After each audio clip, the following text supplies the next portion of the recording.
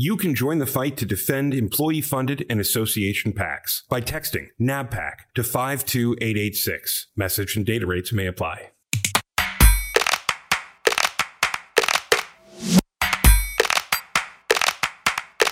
Welcome back to the Facts About PACs podcast. I'm Adam Belmar, sitting in for Michaela Isler this week. It's mid-August 2021 and the United States Senate proved this week that summer vacation is still a compelling deadline for action on Capitol Hill. The $1.2 trillion bipartisan infrastructure bill passed the Senate with 69 votes. And as promised, the long-awaited budget resolution is right on its heels. Who says that things don't happen in Washington, D.C. in August? Well, today we have a great podcast for you. We're going to discuss the very important topic of professional development in the PAC space. PAC managers have remarkable skill sets, and their diversity of experience makes them primed for future roles as business leaders. Joining me to dig in on the topic of talent, opportunity, and growth potential are two great Americans and NABPAC stalwarts, Amy Adams and David Schild. Welcome back to the podcast, you two. Fun to be back. Excited to be here. Well, all right. Before we get going, Michaela Isler is not with us, but she left us a little something to help handle some of that important housekeeping. So, Michaela, if you please. The Facts About PACs podcast is produced especially for the members of the National Association of Business Political Action Committees. In every episode, we recap the week's NABPAC activities, share actionable intelligence and best practices, all while connecting the PAC community. And today's episode is brought to you by Access Marketing Services. From design to podcasts, from infographics to digital, work with the team that leading PACs and government affairs programs call when they need results. Access Marketing Services.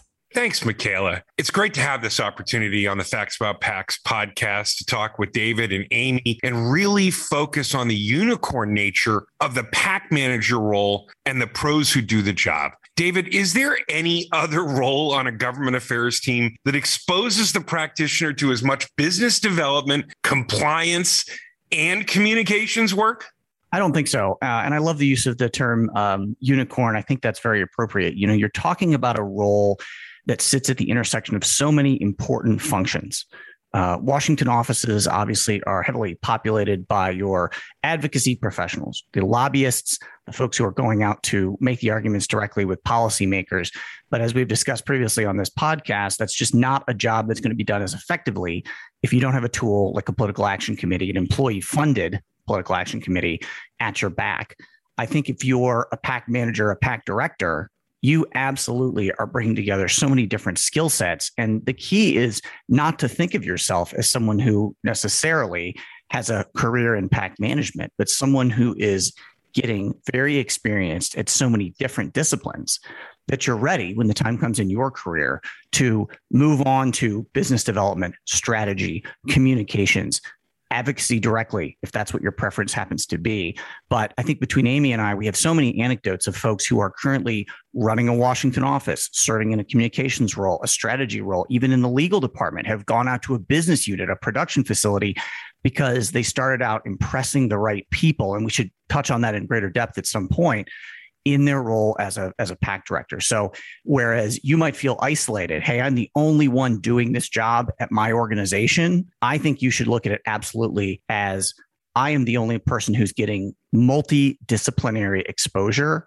And that kind of professional development is very hard to find. Yeah. And, you know, working with NABPAC through the PAC Help Hotline too, I'm obviously exposed to numbers of PAC directors, and I'm constantly impressed with the breadth and depth of the knowledge base that you gain by being a PAC director. I started my career out in the nonprofit space, and back in that day, I thought that the business world had it all made because they had all the money to do all the things that I wanted to be able to do at a nonprofit. But I did feel like I learned a lot at a nonprofit because if there was a job to be done, I had to do it. Well, I think PAC directors in many ways are very much in the same situation. Oftentimes, PACs don't get the budgets that other programs might get, maybe a marketing department gets, but they're still being asked to raise $1 million in a cycle or a year, or even a couple $100,000. But these are usually typically fundraising professionals who do this, but that's just the tip of the iceberg of what it takes to run a PAC. You have to be able to be good at organizational development, to have a strong PAC board, and to make sure that they're engaged and moving in the direction that's helpful to the program. You have to be able to do compliance. You have to have some understanding of the concepts of legal terms and where you need to ask for more help and not. You have to be a strategist in order to put together a plan every day. There's so much that goes into it. You have to be a marketing professional. That I am constantly amazed at the level of professional that gets into this space, and yet also surprised by how few of them actually understand how really qualified they are and how broad their background is. I often have to tell them that. Yeah, in some ways, it's kind of a business boot camp. We've been talking about diversity, equity, and inclusion at NABPAC for well over a year. And this is a great place for people who are coming into the business community or moving up to come through. But part of the discussion, David and Amy, that we're having right now is when you are ready to move on, you have to be able to define the skill set you've developed as a PAC manager. And it really does prepare you. I want to go back to something that we say all the time and try and unpack it, because it's as important on the way out as it was on the way in. You are running a small business if you're a PAC manager. It's very much like campaigns. You start with nothing. You build the war chest. You've got to spend it down, and you've got to make sure that it's healthy and compliant. And that is a cycle that just runs and runs and runs. David, you have been there. If it's not a two-way communication, if you're not thinking about all the segmentation that any startup or small business would have, well, there's no one else backing you up. Yeah, I think that what happens is that people sort of self-corral by use of the F word, which is fundraiser, right? Yep. You are somebody who simply is raising money, and that is absolutely short selling yourself. I think that if you look at the disciplines that are out there within any large organization, communications is the obvious one, right? And that's where I made a transition from PAC director to communications professional. There's no way, if you're running a political action committee, that you are not doing what we would call internal communications, external communications, organizational communications. You are doing all of the stuff that a comms team would be doing inside a major organization, but we're not laying the same kind of labels across that work. So people might not think of themselves as professional communicators. If you are handling compliance, there's a good chance that you are overlapping with what would be done in a general counsel's office or by a compliance professional. That is a unique and valuable skill set, and give yourself the credit that you're prepared to do that kind of work. You talk about market research, you talk about strategic planning, certainly investor relations. There's another one here, which is sort of crisis communications. Was this a year when PAC directors found themselves in crisis, Amy? What do you think? Oh, yeah. And actually, I was just going to say that, David, as you were talking about all the various roles of communications, I was on a program today about crisis communications, and it very much occurred to me that most PAC directors I know learned a really healthy lesson in crisis communications this year, and are probably better qualified now to head into the next crisis with the experience that we gained through that. I mean, you were even talking too, I mean, sales is another place, right? Well, you have to work with folks across the entire company. You've developed the ability to segment your message so that you can appeal to people of various verticals. I think you could take that as sales as well. And as somebody who is a PAC consultant and helps organizations raise money for their PACs, I don't describe myself as a fundraiser. I never have. I describe myself as a strategist and a communicator. That's the biggest job that I feel like I do with my clients. And I think for the average PAC director, it's the biggest job they do as well. You're managing up because you're managing your boss, you're managing your board, you're managing your vendors, you're managing people who might work for you if you have a team, or even just informal advisory committee that you have within your organization that helps you get things done through the PAC. There's just quite a bit that you can pull on.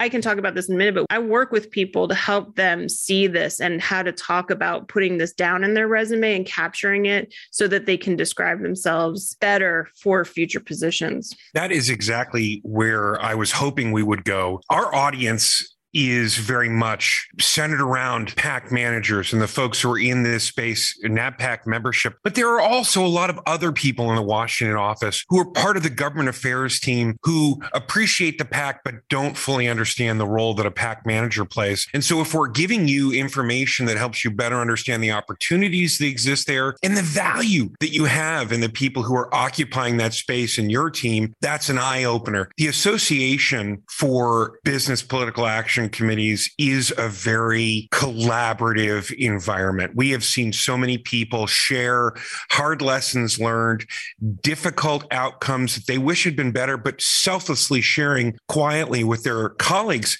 how did we get that wrong? Or what did we miss? Or how did we do it a little bit better? And Amy, you're really talking about managing all kinds of different teams. And David, you're talking about organizational communication. I go back to this idea that you just don't get that diversity of experience in almost any other job. We're all really siloed, David. This one brings the whole kit and caboodle. That's absolutely right. And there's another thing that's important. If you're listening to this and you're a first year, fifth year, 10th year PAC director, in addition to the various professional disciplines that you have to get schooled up on, you have to get good at, you need to recognize the unique exposure that this role gives you within your organization. I don't know too many other professions in Washington where you're going to have regular communications with the CEO, the board of directors, the head of the Washington office. And how many people in DC will tell you a story about, I got this opportunity because I impressed so-and-so, right? My boss's boss saw me do this and realized that perhaps I had more potential. I could realize something beyond my current role. So I think we take for granted in PAC management that, the board of directors is going to be read in on what I'm doing. The CEO is going to be aware of who I am. I was so fortunate to be in these enormous organizations, right? Over 100,000 people in many cases. And I was talking to the senior leadership team of the company on a regular basis. And I had to have folks more mature in their careers tell me, do you understand how unique this is? Do you understand how valuable this is? You're impressing the kind of people that can make game-changing decisions in your career. And I would look around at the people that you're briefing, your PAC board, your boss's boss, and say, am I really leveraging the opportunities here to impress people who are going to send the ladder down, right? Open doors for me at some point when I need them opened. Yeah. And I think it starts with changing your mindset. And hopefully this is where we're helping you think about it a little bit here today. Oftentimes when folks send me their resume and ask me to take a look at it and say, how do I describe my job? Have I done it accurately? What I see folks doing is focusing on the specifics, that they raised this much money or they filed this many reports. And where I'm often coaching them is in backing up and talking about the skills that they've developed while they're in the position. And then you can use some of those things as examples of how you applied those skills, but that the better way to do it rather than focusing on the details is to back up and focus on what skills do you bring.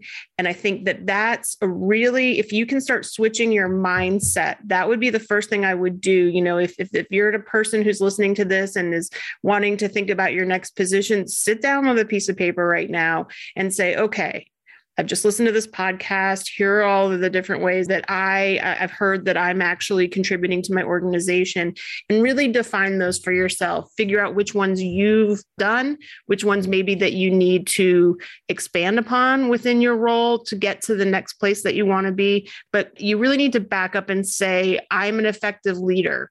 I'm an effective communicator. I'm an effective this. And then you can use the details as an example. You are listening to the Facts About PACs podcast, and we are in conversation with Amy Adams, president of Dunn Associates, and David Schild, founder and managing director of Three River Strategies, two folks who are deeply knowledgeable on PACs, in PACs, within NABPAC. And I want to reframe this discussion for just a minute. Here at the Facts About PACs, we are in conversation nearly every week with leaders in our community. And one of the things that I have been so impressed with that I really want both of you to comment on is when I talk to PAC managers, not only are they effective fundraisers, but they are definitely steeped in the messaging and the policy that is being advocated for by their enterprise. They are not a maitre d' who can show you where your table is. They know the menu. They know how it's prepared. They're deeply invested in the success of the entire organization, and they're truly well-rounded, substantive humans. That's what makes PAC managers on a resume something that gives everybody a chance to sit up and say that person has been there and done that, David. Yeah, absolutely. And there's two other terms or skill sets, if you will, that I think sort of fall into the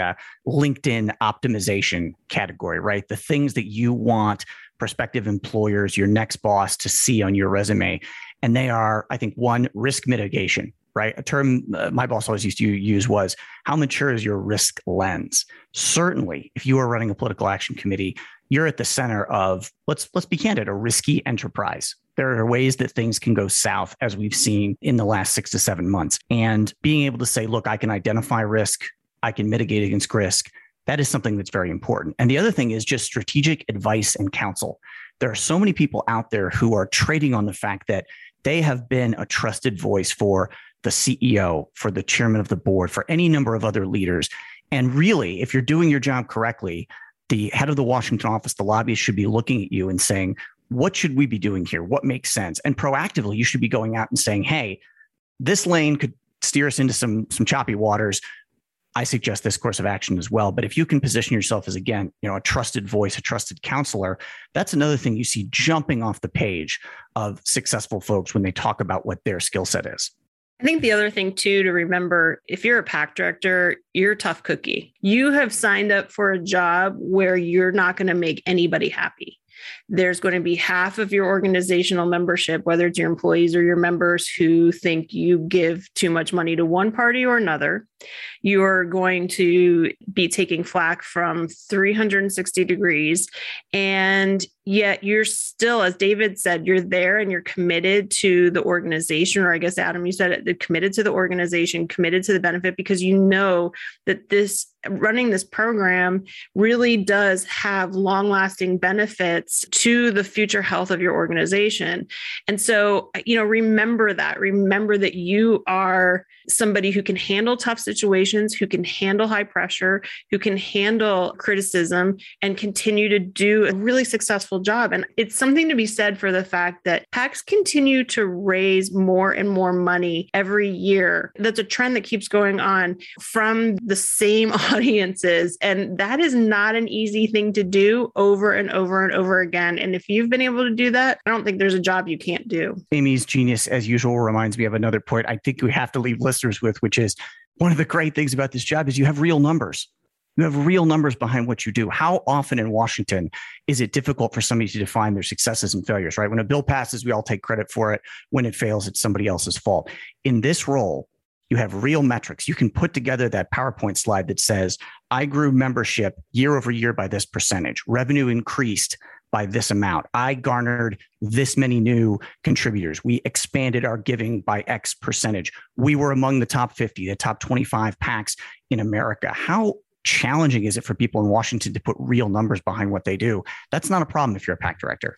I love all of this. And 52 episodes into the #1 PAC podcast in America, we have spent so much time talking about the transparency and accountability of employee-funded and business trade association PACs. The FEC is the arbiter. State governments have very strict rules that are disparate across state lines, and you've got to adhere to all of them. And that is another tale of the tape. So you have enormous metrics that are provable, demonstrable for internal stakeholders about success, entrenched. You've got the press with every bit of information about what you've done and where it's gone and what you're about. And everybody is holding your feet to the fire when you're a PAC manager. That's why this podcast is successful, because it takes an entire group of people to understand the role that a PAC plays and make sure that it's successful. And that is a risky enterprise. I want to ask you, Amy Adams, you are the human at the other end of the NABPAC Help Hotline. That doesn't mean that people are calling it a crisis. It means they need advice. It means I want to get a gut check or a best practice. How often do you hear from people as they are making that transition to that next step beyond the PAC? Is that something that you have counseled folks with recently? Oh, all the time. All the time. And not just folks who are looking to move on to their next position, but also government affairs directors who are looking to maybe hire their next PAC director or to promote their PAC director. There's been a number of times where a government affairs director has called me up and said, hey, I want to either promote my PAC director to a different role, or I'm looking for a title change. What are some other ways that I could help think about that, that you can help me think about this? And so we talk about this quite a bit. And I'm always happy to look at somebody's resume, to talk through, confidentially talk through thoughts about, where they want to move next, and to help put them in touch with others who have done it before them. So David Schild, you are the principal at Three River Strategies. I assume that some of the counsel that you are giving government affairs teams of your clients really resonates with the kind of counsel that Amy is giving to her clients. Is that right? Yeah, I can't tell you how many lessons I learned sort of sitting behind the PAC director desk. And that's something, if you're listening to this podcast and you're in year 1, year 5, year 10, whatever it might be, I would keep that folder in your desk of the things that you're picking up on, your list of achievements, the things that you have garnered as a PAC director, because they're going to come back to serve you well later in your career, right? Today, when somebody says, hey, we're facing this crisis, I always have something informed by a crisis that I faced as a PAC director. When somebody says, hey, we have to build a team, we have to manage a campaign, I always have a story, multiple stories about campaigns that I had to manage, teams that I had to build and grow and lead as a PAC director. And so, just if you're sitting there wondering, like, what am I going to do with this knowledge? It's so specific later in my career. The experiences that you're having doing all of these various disciplines we talked about, they are going to advantage people when you move from the mentee to the mentor position in your career. You are going to have things, real world examples that you're learning on the job every day. So, keep that journal up to date. Okay, as we start to bring this episode 52 in for a landing, I want everybody listening to understand that no matter what your organization is, the following is almost invariably true. Everyone is looking for the right person to take the pen. Writing original narrative content is always a challenge, and PAC managers tend to be really strong communicators. Amy Adams, you're one of the best writers that I know. You are a great contributor to NABPAC. When you think about your style of writing and what you see from PAC managers, is that another way that they distinguish themselves because they're forced to do it so regularly? Absolutely. And what I think is the most interesting is that most PAC managers tell me that they don't know how to write and that they're not good writers. And they'll tell me that in confidence. I need help. I don't know how to write. And yet what I see when they share their documents with me and their copy with me is well-written documents, well-articulated arguments over and over and over again. I'm glad you brought up communicating, because I think it's an art that is becoming lost. I have teenage children, and so I see how they communicate and see how they write, and sometimes it makes me cringe. But